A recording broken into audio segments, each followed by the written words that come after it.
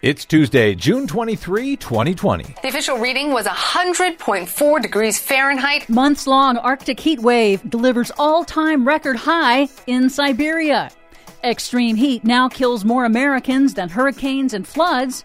Trump administration rolls back decades-old protections for migratory birds. Plus, we owe it to future generations to build back better, including a fairer, greener, and a more resilient global economy. UK builds world's largest liquid air battery. Liquid air battery? Yep, What's that?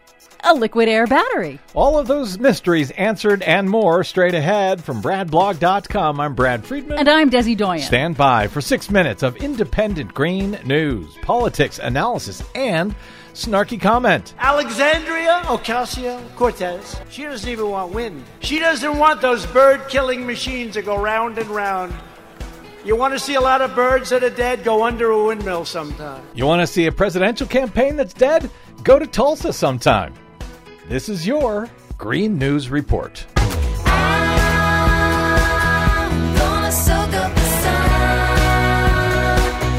Okay, Desi Doyen, does Alexandria Ocasio-Cortez really oppose wind power, as Donald Trump says? No, not at all.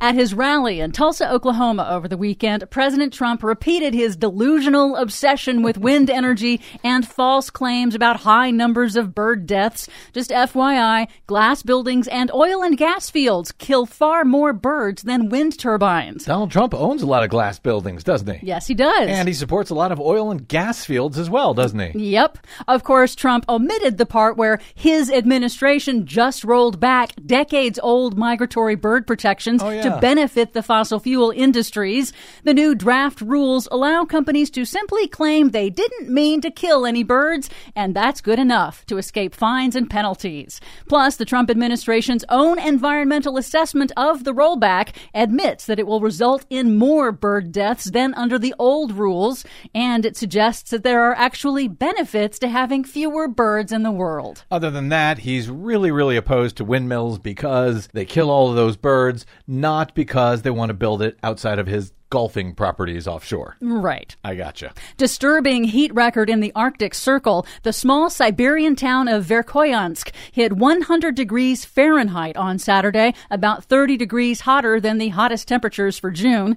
Once verified, it will be the all-time record high for the Arctic Circle since record-keeping began in the 1850s. 100 degrees Fahrenheit in Siberia. Did I read that in Miami it has only ever hit 100 degrees once? Yes. Meteorologists say it's also extremely unusual because this temperature spike has persisted since December. The number and intensity of Siberian wildfires has also increased. Climate scientists say the dramatic swings in temperature in Siberia would only happen once in 100,000 years if it weren't for man-made climate change. The Arctic is warming twice as fast as the rest of the planet. That is melting permafrost on which much of the Arctic's infrastructure is built. It also releases more climate-warming carbon dioxide and methane, creating a self-reinforcing feedback loop that makes global warming even worse.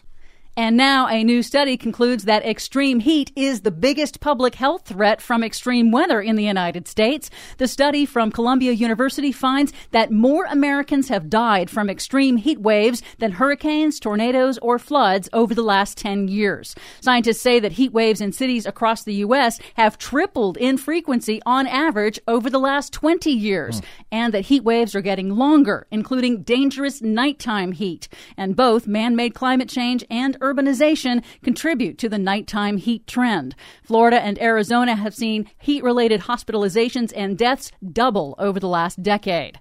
Researchers publishing in the Journal of the American Medical Association in a comprehensive study of 32 million births found that women who were exposed to higher temperatures or air pollution were more likely to give birth to children who were premature, underweight, or stillborn.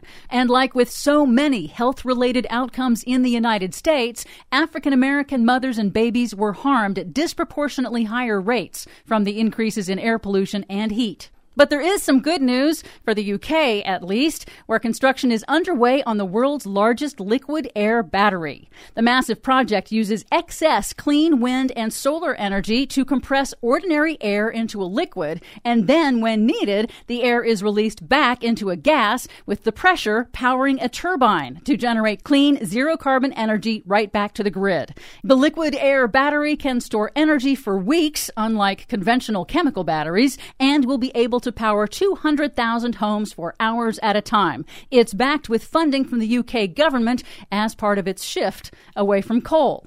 Quite the contrast from the Trump administration. Yes, it is. And thank you for explaining what a liquid air battery is. Yep. I still don't understand it, but it sounds good, so I'll take it. For much more on all of those stories and to help you figure out what a liquid air battery is, please stop by our website at greennews.bradblog.com. Find, follow, and share us planet-wide on the Facebooks and the Twitters at Green News Report. I'm Brad Friedman. And I'm Desi Doyen. And this has been your Green News Report. I can feel it.